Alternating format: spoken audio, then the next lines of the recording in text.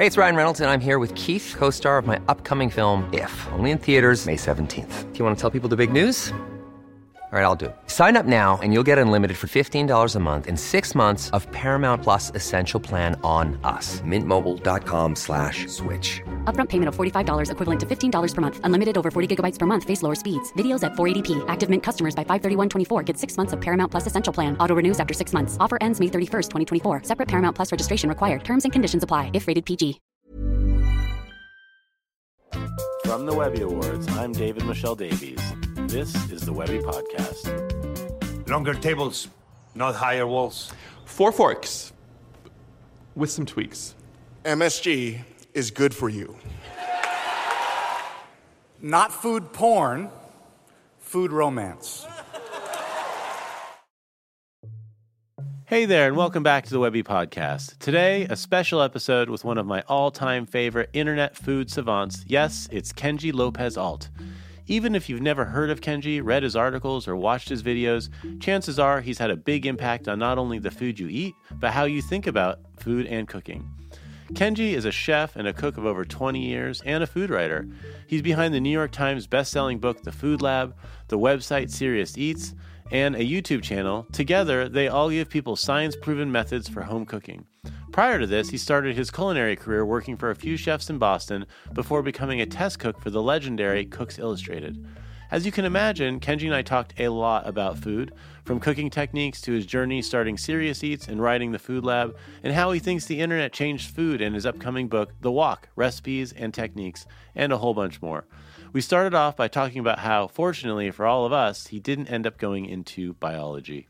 I mean, my background was originally in science and engineering, so I have my degrees in architecture, and when I started college, I was actually, I started as a biology major, the reason I switched out of that was because I after spending a couple summers working in labs, I found the work to be the actual day-to-day work to be a little boring for me. So, I didn't want to work in biology labs. And as such, I took a summer off in college and basically just looking for some kind of job to pay the bills while I figured out what I wanted to do with my life. And that job ended up being cooking in a kitchen. So I was actually looking for a job as a server, and one restaurant I came to just happened to have a position open immediately for a prep cook. So that was the first time I had ever really cooked in my life. I was Wow. in a professional kitchen, and it was sort of then that I found, discovered that I actually enjoyed food as well. I watched like Jacques Pepin and the Galloping Gourmet and Julia Child, and all those Yang Can Cook and all those people on like PBS TV cooking shows. And the Food Network had just started a little bit before that. So I was kind of, I was into watching cooking, but I never really thought that I would be a cook. And so after graduating, I went basically full time into restaurants. Yeah, at a wide range of restaurants over a number of years. And for me, one of the things that always I had difficulty with was that, especially back then, and we're talking like right around 2000, the early 2000s. I think there was more of an attitude back then and before that you say, well, why do we do it this way? And the answer is because that's what the chef says. So there's a lot of this sort of like we do it that way because that's the way we do it. Yeah. Type of communication going on back then, which I don't think is as much the case these days. But it's also something that's sort of essential in a restaurant. It's like you need consistency and speed, and those are the things that are really valuable in a restaurant kitchen. So as I was learning these things, I also was sort of had always questions, all these questions sort of building up in my head, like why do we do it this way? Why do we do it this way? And and I never really thought about, well, when am I going to get to answer these things? But as it turned out, luckily a few years after that, I saw the job listing. It was a test cook job. I was trying to look out how I could branch out of working in restaurant kitchens while still staying in the food industry. So I looked up what the magazine does, and I was like, oh, they do this kind of stuff that I've always wanted to do, which is, right, answer questions about cooking. And so, I applied for that job and I got it. And it was great. So I worked for Cooks Illustrated for a number of years. And that's where I really sort of started working on my recipe development skills. And more than anything, I think what I learned at Cooks Illustrated was how home cooks operate, because my experience in cooking before that had always been in restaurants, and home cooks operate in a very different way than restaurants, which is often why restaurant chefs and restaurant cooks are very bad at, I think, at giving recipes and instructions to home cooks, just because they have a very different set of experiences and a different set of parameters and within a recipe, what they're trying to achieve with a recipe, different set of tools, etc. So, learning how home cooks think and operate, and what kind of trouble they have, what kind of recipes they're interested in. That was a sort of super invaluable lesson that I learned at Cooks Illustrated, that, those types of lessons I still use to this day. Yeah, and Home Cooks was Cooks Illustrated was always pretty good about like sort of recognizing which ingredients were the kind of things that would just be like really hard for home cooks to have, and giving ideas and sort of like understanding some of these differences in like a pre-internet. I mean, I know 2002, 2003, there's like obviously the web and everything, but it's not, it wasn't. There's no YouTube. There's no exactly. YouTube then. There was, obviously it was really different back then. So like you're saying, it's like, Cooks Illustrated, we relied a lot on, what can you buy at your local supermarket, because nobody was mail ordering things. And even as far as like the types of recipes that were done back then, it's like, if you wanted to find a recipe for, like Sichuan mapo tofu, right? First of all, you had to be familiar with what the dish was, which is, in a lot of parts of the country back then, it wasn't obvious that that people would know what this dish is. Even now, maybe it's not obvious that everyone would know what the authentic Sichuan version is.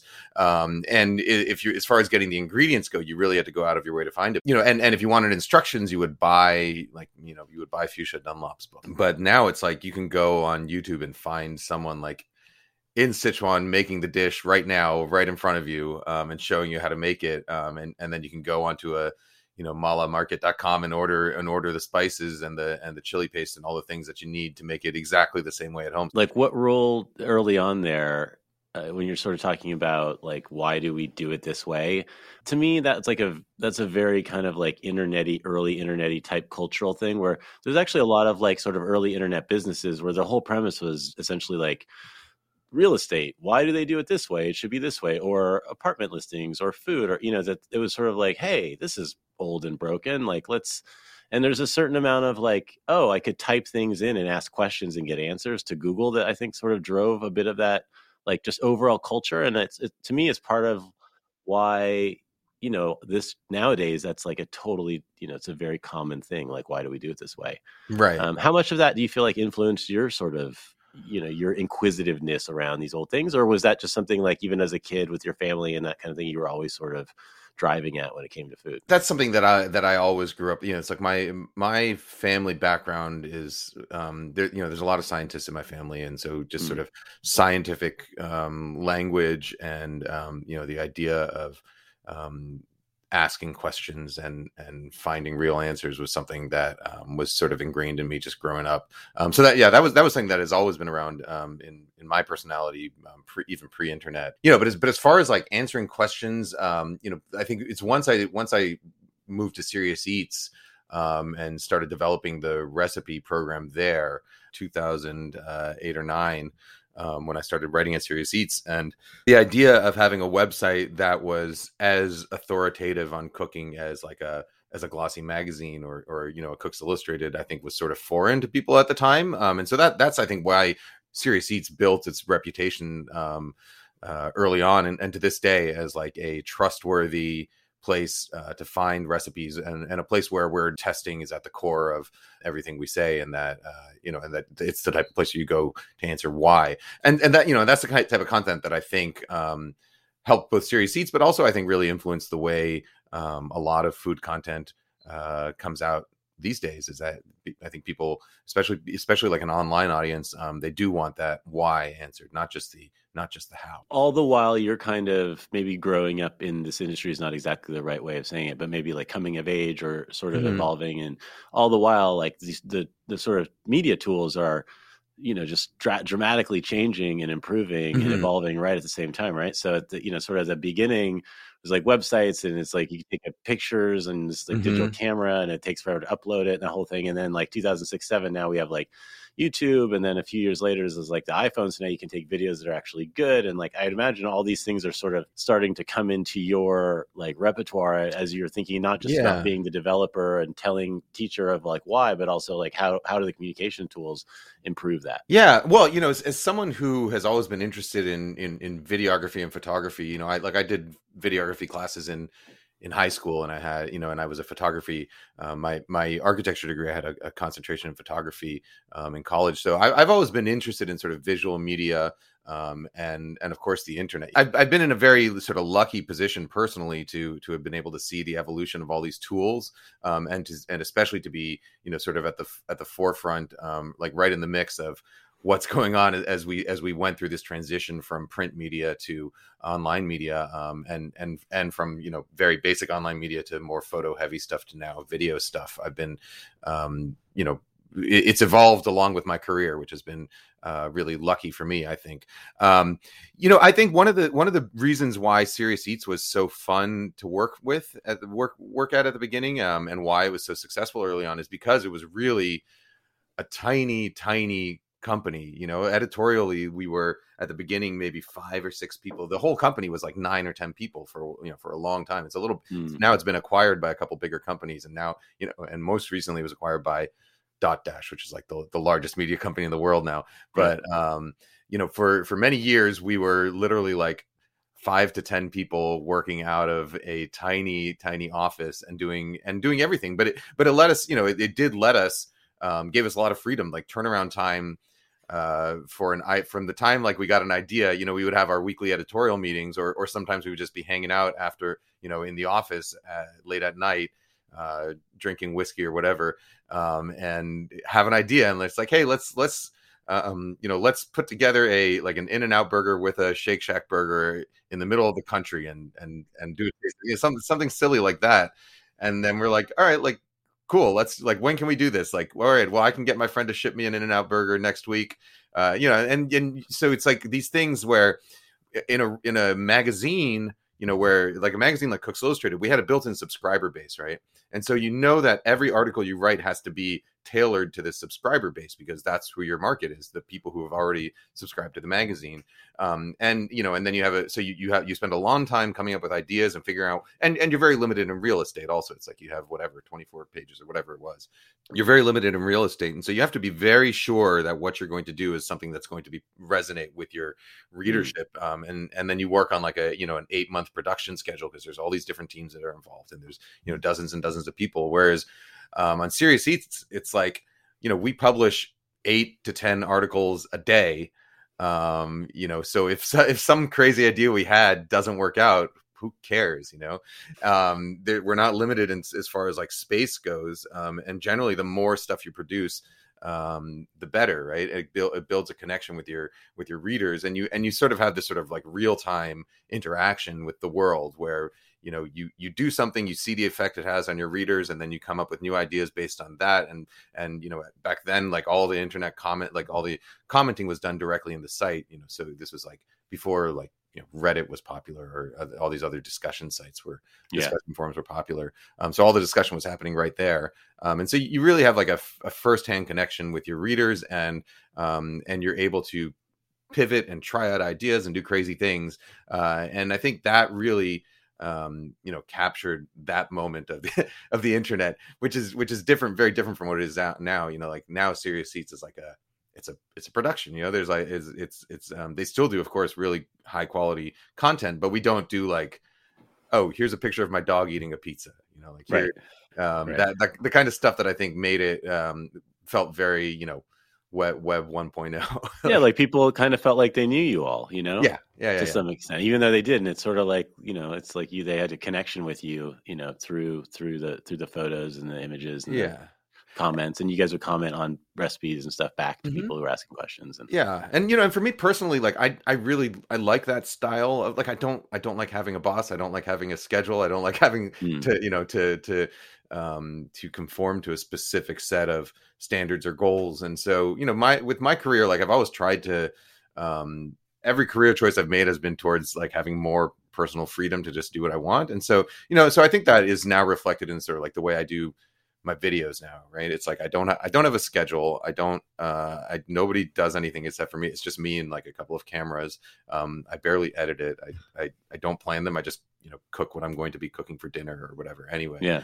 And so having that freedom has always been really important to me. I think like I would not have been able to have the career I have if I was born 10 years earlier or 20 years earlier. Yeah. Yeah. And I mean, it also coincides with, I mean, you all, you took also a less traditional approach to what you're actually cooking too, right? Like, so, one of the maybe not knocks, but one of the shortcomings of maybe like Cooks Illustrated or something is that, the recipes themselves could feel like very traditional sometimes, not like the innovativeness around making them better and stuff, but just like the topic of what it was. Is like, because of, I assume what you're saying, because every November you have to have a turkey and mashed potatoes, right? Yeah, and then as you all were like sort of covering, there's like this whole other world of food out there that because again of information and access to it, everybody's having more access to, and you guys were really like on the forefront of that. Cooks Illustrated, again, by virtue of the fact that they had this sort of locked in subscriber base, like they were very entrenched in this New England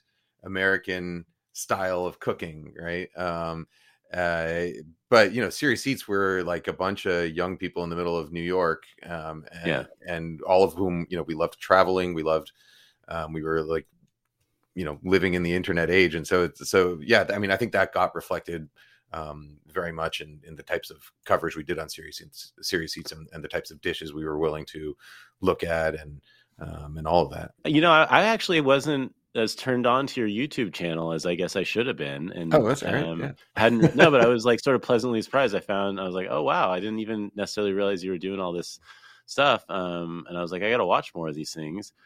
Tell me a bit about like your process there. And for our listeners, I'll let you describe it more than me, but for our listeners, you're essentially like, bringing them directly what I assume is your kitchen at home. It seems like, and you have a camera, you have a phone that you've strapped to your head. It seems like GoPro, a GoPro, and you're basically cooking some of your, some of the videos I saw there are some of the recipes I think of like your famous things or things that I like really, really enjoyed cooking before. And you're just like, here's how I do it. So, I mean, we started doing video when I was at Cooks Illustrated, actually. So I think if you go to Cooks Illustrated's YouTube channel and sort by oldest to newest, the very earliest videos they have on there from like 2007, like right at the dawn of YouTube, are me looking like super awkward explaining how to like hold a knife, very, very, very old video stuff that's still there. But but ever since 2007, I've been thinking like, how do we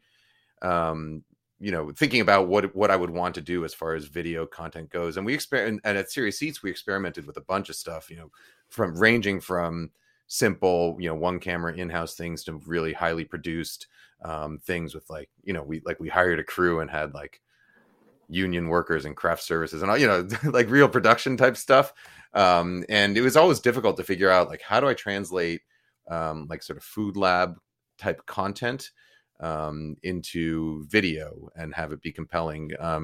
And over the years, I've recognized in myself that like scripted video content is really difficult for me. Like I'm just not good at reading off a script and hitting talking points. But after my first book came out and I started doing a lot of sort of teaching and traveling and teaching classes, what I found I was actually pretty good at is and what I gained skills at over the years is cooking and talking at the same time and explaining to people why I'm doing what I'm doing.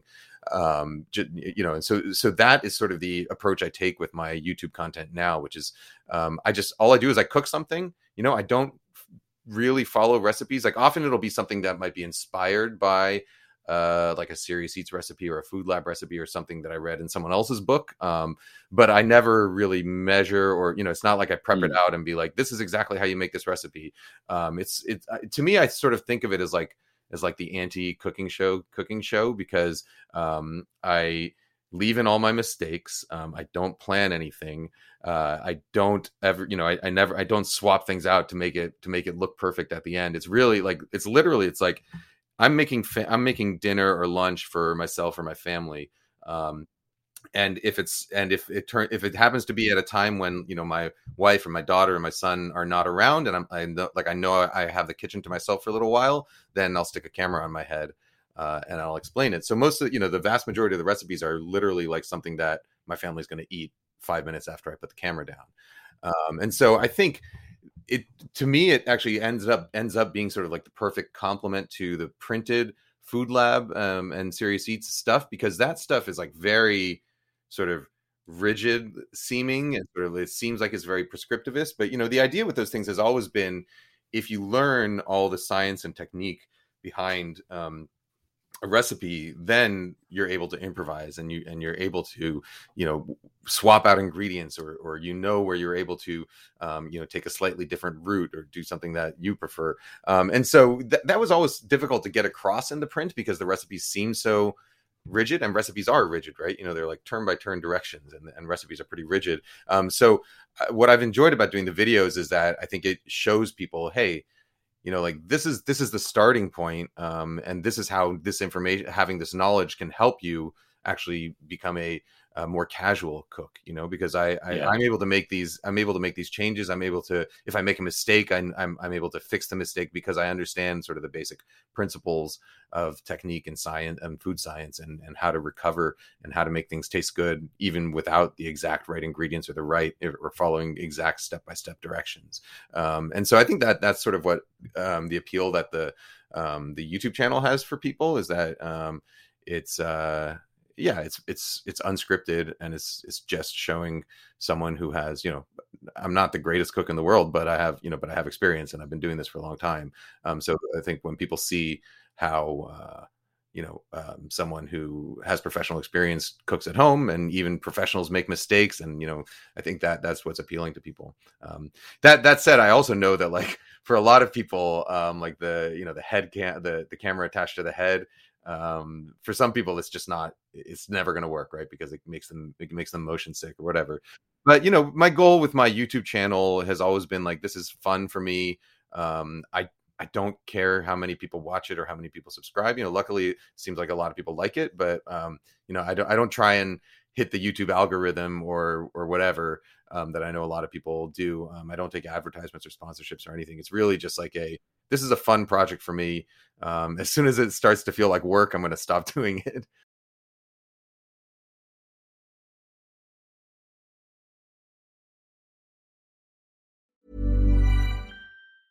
Hey, it's Ryan Reynolds, and I'm here with Keith, co-star of my upcoming film, If, only in theaters May 17th. Do you want to tell people the big news?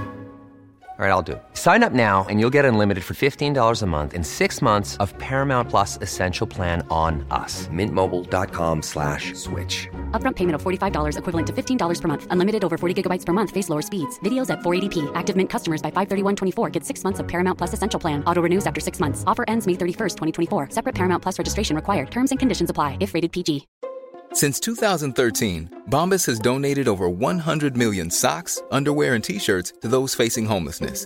If we counted those on air, this ad would last over 1,157 days. But if we counted the time it takes to make a donation possible, it would take just a few clicks. Because every time you make a purchase, Bombas donates an item to someone who needs it. Go to bombas.com/ACAST and use code ACAST for 20% off your first purchase. That's bombas.com/ACAST, code ACAST.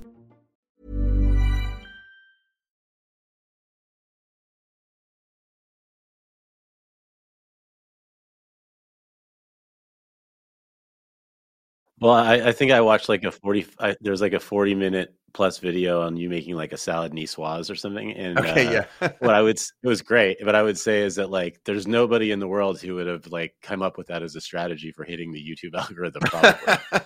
But it had, it was very popular, and it was great. It's a great video. I mean, I learned a lot about that whole thing you do with the green beans and the, like, blanching of them and putting them in the ice and all that. It's the kind of thing that you could like read and be like, oh yeah. But then when you see you do it, it's like, oh, okay. And like, I've done that like 26 times with other vegetables at some point. Because it's funny. There is something about reading information, and when you're in the moment of doing a recipe, even though you can go slow as you want, sometimes it can feel really like high pressure, or there's like something about like, oh my God, I got to do this now. Right. Like, but then when you watch you do it, and it's a little, you don't act like you're stressed out, really.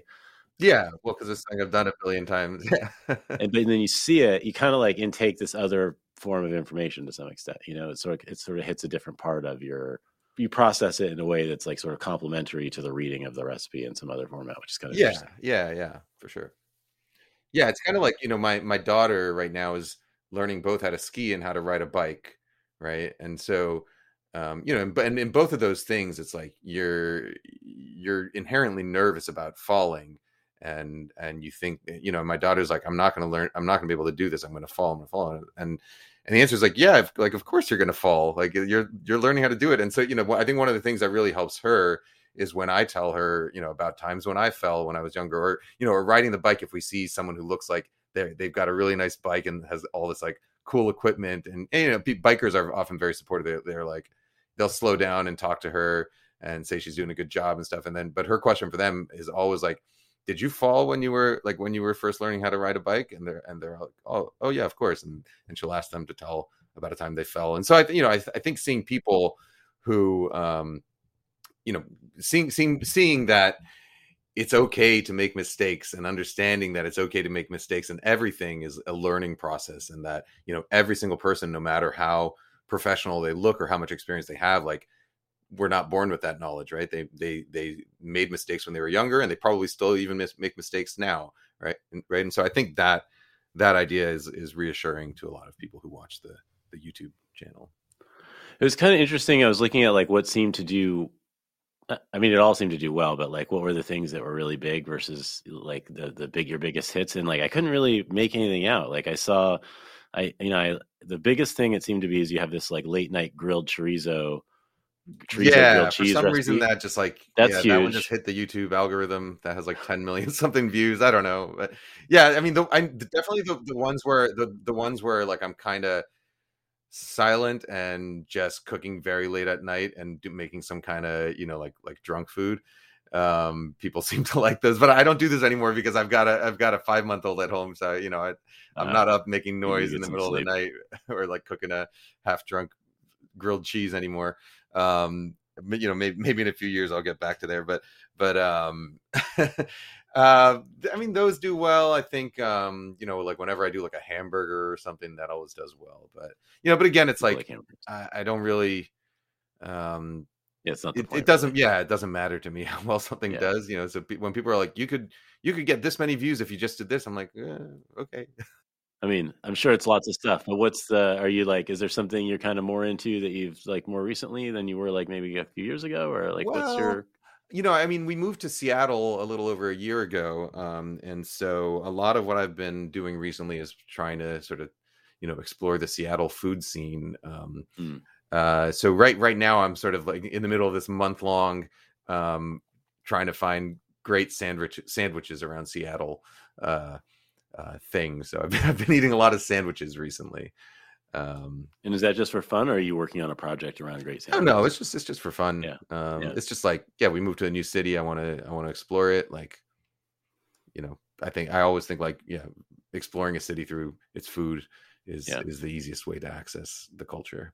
Sort of similar, like, what are you trying? Is there an area in food or eating or recipes that you're kind of like on it? Not the like pleasure. I mean, hopefully it's pleasurable, but not just from the eating perspective that you're diving more into. I know you have a book coming out called The Walk. Yeah.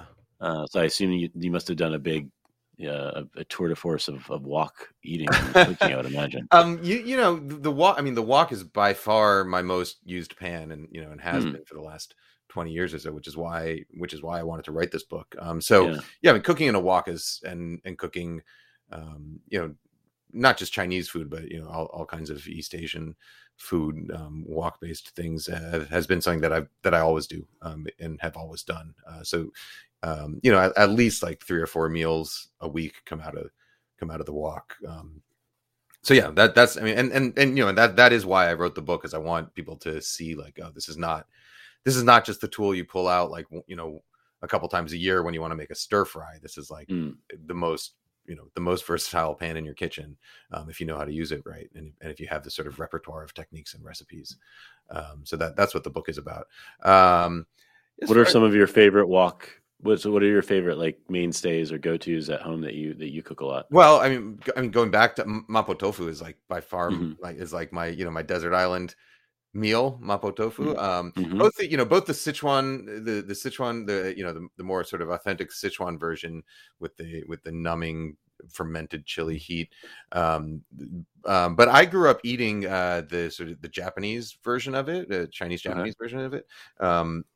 Which is not as spicy and doesn't have the Sichuan peppercorn. It's just like it's a sort of much more sort of comforting, more sort of sweet and sweet, savory, spicy, as opposed to numbing and spicy. So that was my favorite dish growing up, the one my mom made. And now it's also sort of it's the meal that I know if there's nothing else at home right now, I can make it for my daughter and she will eat it every single time, so that's just like a very common staple dish that I make in the wok all the time. When you're trying to learn, what are your kind of like tools or internet sites, or like how do you go about? Are you just Googling? Like, what are you doing when you're trying to learn about a new food or a new dish or a way to cook something? These days, the first place I turn is YouTube. Yeah, for sure.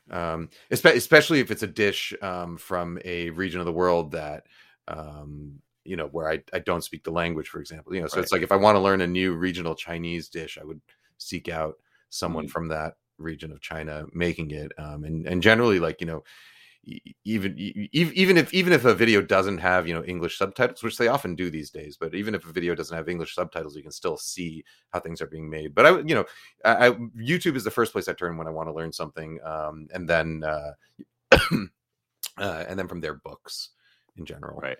I don't read that many websites anymore, print websites anymore. But I mean, I do sometimes, but generally I turn to YouTube because I like visually seeing what's being made. And at times you talk a bit about your daughter and children and how they kind of play a role. Like, tell me a bit about like how they influence your cooking, and some things I'm sort of wondering about is like how do you approach spice, and what kind of influence do they have on not only what you're cooking every day, but what you're writing about or exploring or thinking about? So right now we have a 5-year-old and a 5-month-old. The 5-month-old just started, gumming down solid foods, so he's not much influence he's having on the diet, other than, well, he has these protein restrictions right now. So right now, like, my wife can't have soy, dairy, or egg protein, which makes some cooking difficult, especially especially the soy and the eggs makes it really difficult for us. But other than these issues that the baby has had, my daughter has been eating solid foods since she was 6 months old, and we never shied away from spice. So we give her, our policy since she started eating solid food was she eats what we eat. And in some ways that does influence, of course, sort of what we eat, because we try and have like a variety of foods at each meal, so that she can choose what she wants, things like that. But I never like make her a special thing just for her. I don't make mac and cheese just for her. Exactly. Of course, she can request mac and cheese, and we can say, okay, yeah, we'll have that for lunch on Saturday or whatever, or if I ask her, Alicia, like, what do you want for dinner today? She'll give me some ideas. And our rule is like, if you make a request of a child, like you ask them what they want, or you ask them, should we add more salt or pepper to this? Like, what if you ask a question to a child, you should always honor their response. So you have to be prepared for that first. But she's a very good eater, and like her favorite food, like, so her birthday was yesterday, and she requested, for her birthday dinner, which we're going to do over the weekend, she requested that we have roasted salmon heads. Wow. And a Caesar salad. So so that's what we're going to have. Somebody's had a good experience with roasted salmon heads before, it sounds like. She had them for her birthday last year experience. also. Yeah. Fish heads are her favorite food. So. How are you going to cook roasted salmon heads? I've never, we go to the fish market. We ask them for all the salmon heads. We chop off the top. Yeah. Don't even chop them up. You just put them on season them, salt and pepper, put them on olive oil, put them on a tray, roast them really high heat until they're kind of crispy. And then that's it. And then you just dig in there with your fingers, poke the cheeks out, poke the tongues out. Yeah. Sounds good. It's I think you don't really have to dumb foods down for kids. The only exceptions are early on when they're very little. You don't want to give them things they can choke on. But a little bit of gag. A kid's learning what is an appropriate amount of food to put in their mouth at a time. So like sometimes it can feel a little scary because it's like you see like a 5 or 6 months old, like just putting something that seems too big, and the baby will gag very briefly and then spit it back up, right? So it's I think in general we try not to be overly scared about what we're going to feed our kids. I think it keeps them open to experiences, and also involving my daughter with the cooking has been very helpful. So she wants to cook with me every day. She wants to help, and early on it's difficult. It is a little. You have to commit a little bit of extra time because cooking with a kid when they're 2 or 3, they're going to make a mess. But the earlier you start committing to being okay with that mess, the faster they learn how to actually help. So like my daughter now, she smashes things with a mortar and pestle. She knows how to like clean vegetables. She uses a real knife. She actually uses a full regular knife. She can stand at the stove and carefully hold a pot with a folded towel and stir things in it. So she can legitimately help with all the cooking now. And she gets excited to do it. And it is also one of those things where, just like riding a bike, it's like if you want your kid to feel comfortable in the kitchen, they're going to cut themselves at some point. They're going to burn themselves at some point. And that's just sort of part of the learning process. You can't protect them from that perfectly. So if you want them to get comfortable in the kitchen, you have to be okay with that. And of course, talk it through with them. Be like, you're probably going to cut yourself at some time. You're probably going to burn yourself sometime. And for us, like we look at it when Alicia, when she falls and gets a scrape on her leg, or when she gets a burn on her hand, something like that, we call them battle scars. And we just say that they're part of the process. And she's grown very quickly into the kitchen. Yeah, there is something. Yeah, there is like in the world today, something like very protective around kids, and people kind of forget that actually that they're very able when you sort of empower them and like bring them into that type of setting. And there's I'm sure there's lots of people probably see your daughter and like, oh my God, I can't believe she can do that. But if you've kind of like done the work and invested time in it, it's totally possible. Yeah. And 3 and 4-year-olds, I think they want nothing more than to help. It's like they're at that age, it's like they see you vacuuming and they want to vacuum, right? Like they see you like cleaning the bathroom and they want to clean the bathroom. Like they really want to help. And so it's not always helpful when, the type of help that they give is not always helpful, but the more you let them do it, the more helpful it actually becomes. Right. And so it's good for them too. Yeah. Tell me a little bit about your shopping. So sort of in the same question around if you're exploring new foods, like how do you learn about them? Mm-hmm. How are you, I guess twofold would be like how any tips for like how you use the internet to shop, or maybe you don't rely on it that much? I'm lucky in that I've always lived in sort of big cities, right? And so I have pretty good access to ingredients, and I'm also like the kind of person that I would much rather support a local shop than order from like a massive online retailer or whatever. Yeah.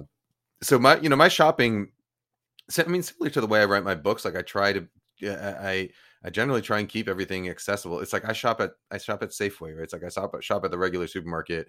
And then if I need something special, like, I take like a weekly trip to the big Chinese supermarket that has a bunch of different Asian ingredients. Sometimes I'll go to like the Japanese fish market. Sometimes like my daughter and I like to go to the local butcher, right? Because she likes to see the animals hanging up and stuff. But yeah, I mean, my often, I am definitely one of these people where I don't shop for specific recipes. Like I go to the supermarket, or I go to the farmer's market, or I go wherever. I buy what I think looks cool at the time. And then afterwards I have it at home and I'll figure out a way to use it later on. So usually I don't know what we're going to have for dinner until I think about, all right, what's in my fridge. You're not getting like 10 pounds of some sort of grass finished steak from a little-known producer in Wyoming or something. No. I mean, so like I said, my daughter and I go to the butcher maybe she has violin lessons on Thursdays, and there's the butcher right next door to it, and so we go there once a week or maybe every other week, and it's usually like, all right, Alicia, like just like pick 2 things, that whatever you want, and she'll see 2 things, like she'll be like, what's that? It's like, oh, that's pork belly. Okay, I want pork belly. And what's that? That's a duck. I want a duck, so we'll get pork belly and duck that week, and then we'll figure out what we're going to cook with it later on. What are it's just as we wrap up, a couple of last things. Just one I want to ask you is what are some of the things maybe in your own career, but also just generally in food and recipes and sort of this mix of like the way the internet's impacting it that you're excited about for the future? Is there trends or things that you think are really positive that are influencing the way people eat or the way people cook or, that kind of thing? Yeah, I mean, I think, as I was mentioning earlier, for me, I think the best way to learn about a city or a place is to explore its food, and because I think food is there's all different kinds of cultural touchstones, right? There's music, there's art, there's architecture, and there's all these things. But food is the only one where everybody practices it. Every single person practices it every day. Everybody eats, and so. The food of a culture, I think, is the easiest way to have to gain access and to learn about it and to learn about a culture. And so, for me, the idea that we're able to the internet, like you can learn other people's recipes, you can learn about other people's foods, whether it's just watching a travel show about food or learning recipes or whatever. It's like we have access now.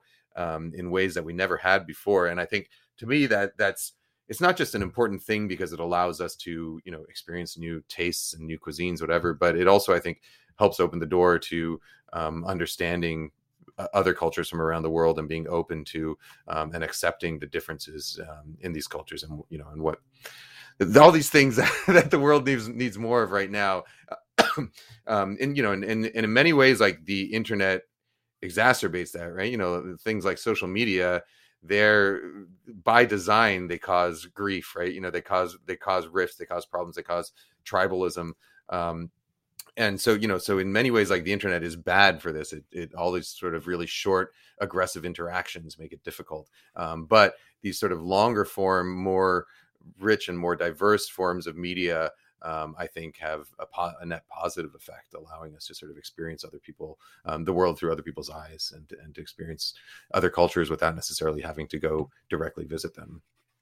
Yeah, and I mean, not to sort of turn to a darker thing, but there is also this whole other side of it too, which is like there's all these, there's a lot of really weird documentaries about food and not necessarily like factual, like on Netflix, not just Netflix, but like all over the place.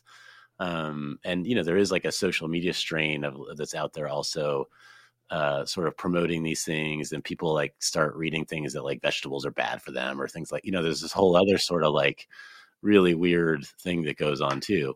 So it is kind of like, as you're saying, it's like, this is such a positive part of this, but then like, as you're in recent events show, it's like, it doesn't always work. Yeah. No, I think it all depends on framing and and the willingness of the viewer. It's not a deep question, right? Yeah. It's not easy, and it's not an obvious answer whether this kind of the internet overall is good or bad for the world. Who knows? Yeah. Anything you're thinking about working on next? What are you sort of like really excited about after you have the walkbook coming out? Well, I'm taking some. I'm doing a tour for the book, and then I'll be taking some time off from doing new projects because my son's going to be 6 or 7 months old by the time my book tour is done, and so I'll probably spend a lot more time with him. I spend a couple days a week with him right now.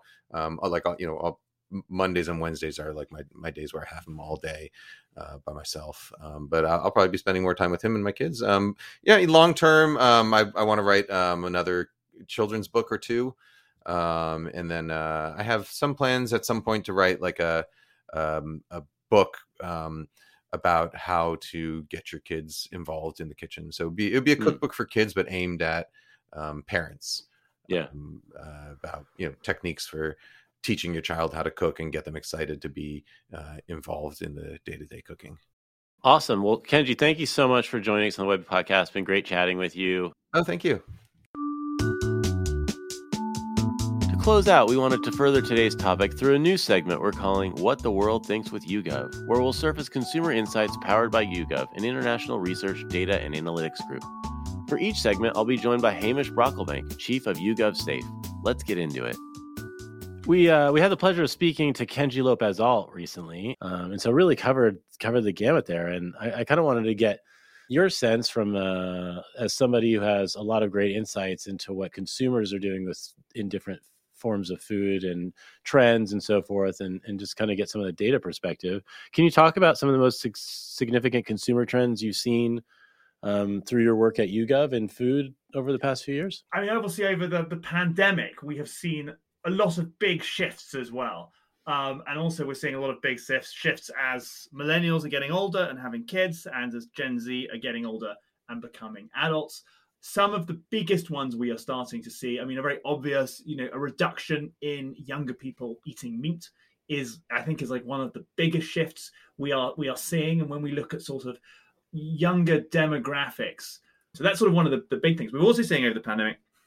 So we have a bunch of different ways we're seeing this data. We're seeing it from surveys, and we're seeing it from behavioral data, which we're collecting. Obviously, a lot of people are ordering more food, either ordering, DoorDash, Uber, very obviously, but they're also, obviously doing their grocery shopping online. And so we can see into their grocery baskets.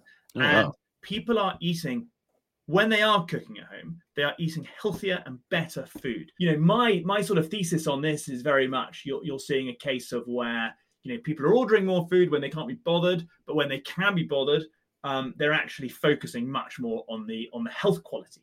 Another big change we're seeing is younger shoppers, and this is something that sort of shocked me a little bit, are more accepting of GMO foods. So we're seeing a lot of interest there where, in the US, UK, Germany in particular, they are, those markets that are traditionally quite skeptical. If you take UK and Germany, are traditionally quite skeptical of preservatives and additives. Younger people are sort of less bothered by the GMO side of things, whereas older people with scares and whatnot are definitely more concerned about it. And then we're also saying, when we look at what, going back to the meat eating thing, or the lack of meat eating, I should say, we are looking at what are the motivators and the driving forces behind that. And we're seeing a very large proportion of people are looking at it to either have an impact on the planet. So about 20% of millennials, that's their stated reason for reducing meat. Of those who are reducing meat, 30% are doing it for their mental health.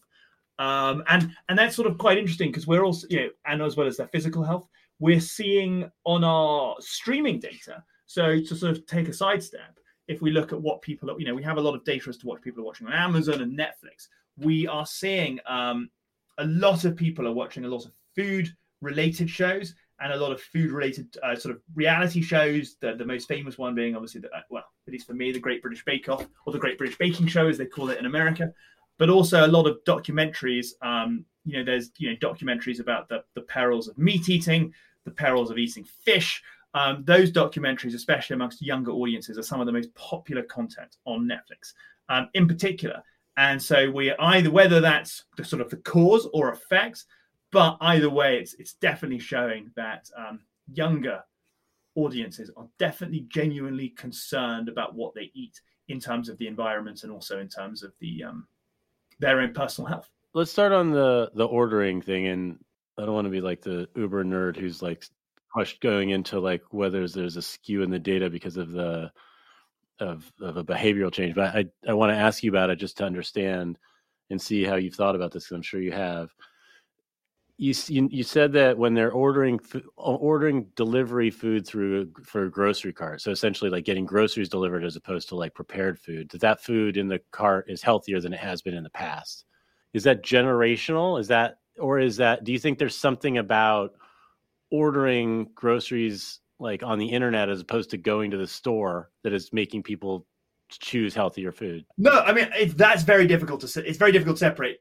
I think there's definitely a large part of that, because you walk down an aisle, you see some ready-made meal, as you said, it looks, you're hungry, and never go shopping when you're hungry, for example, but you see it and you want to put it in your whatever it is, or so we do see that, but even amongst the same cohort of people, we have seen over the last 12 months, no, a little longer actually, over the last 18 months from when we were tracking behavioral data, we see people buying healthier food. But also when we look at the survey data, which is self-reported, and we see the trends there, we're actually seeing very much the same sort of story is being backed up. So not only are people actually buying healthier food, they think they are buying healthier food as well.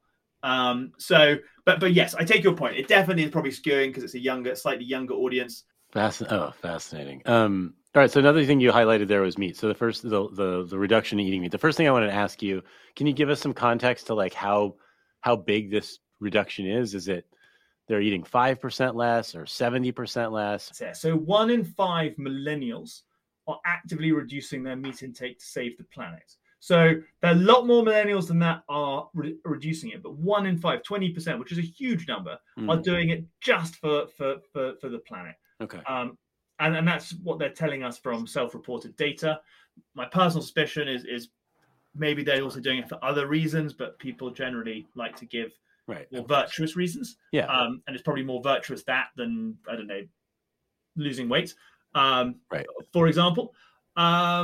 We're also seeing other things in terms of almost 20% have tried a dairy-free diet versus 7% for Gen X and 9% for baby boomers.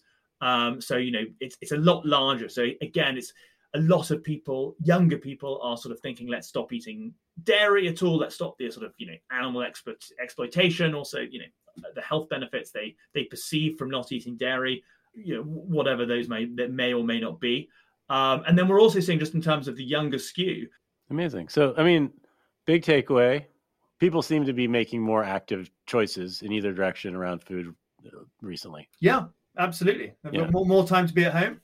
And then, Hamish Brocklebank, thank you so much for bringing the YouGov data lens here to our conversation. Super fascinating. Thank you. What a privilege to have Kenji on the show. Thank you, Kenji. If you haven't read his books, his recipes, or watched his videos, go do all that. His upcoming book, The Walk, Recipes and Techniques, will be released on March 8th of this year. To pre-order, head to kenjilopezalt.com/books. It's KenjiLopezalt.com/books. To watch his great YouTube videos, check out his YouTube channel. He's Kenji Alt. And if you want to know why you should dry brine your turkey, use gelatin in your cassoulet, or spatchcock your next roasted chicken, find his food lab recipes at SeriousEats.com. For more information about the Webby Awards, please visit us at webbyawards.com or on most social platforms at The Webby Awards. If you like our podcast, we'd be so grateful if you took a moment to give us a rating or review. You can reach me on social at DMDLikes. Our producer is Kate Mishkin. Our editorial lead is Jordana Jarrett. Our assistant producer is Haley Lewis. Music is Poddington Bear. Claire Graves is in charge. And I'm your host, David Michelle Davies. This is the Webby Podcast. Hi, I'm Daniel, founder of Pretty Litter. Did you know cats tend to hide symptoms of sickness and pain? I learned this the hard way after losing my cat, Gingy. So I created Pretty Litter, a health monitoring litter that helps detect early signs of illness by changing colors, saving you money and potentially your cat's life. Pretty Litter is veterinarian developed, and it's the easiest way to keep tabs on your fur baby's health right at home. Go to prettylitter.com and use code ACAST for 20% off your first order and a free cat toy. Terms and conditions apply. See site for details.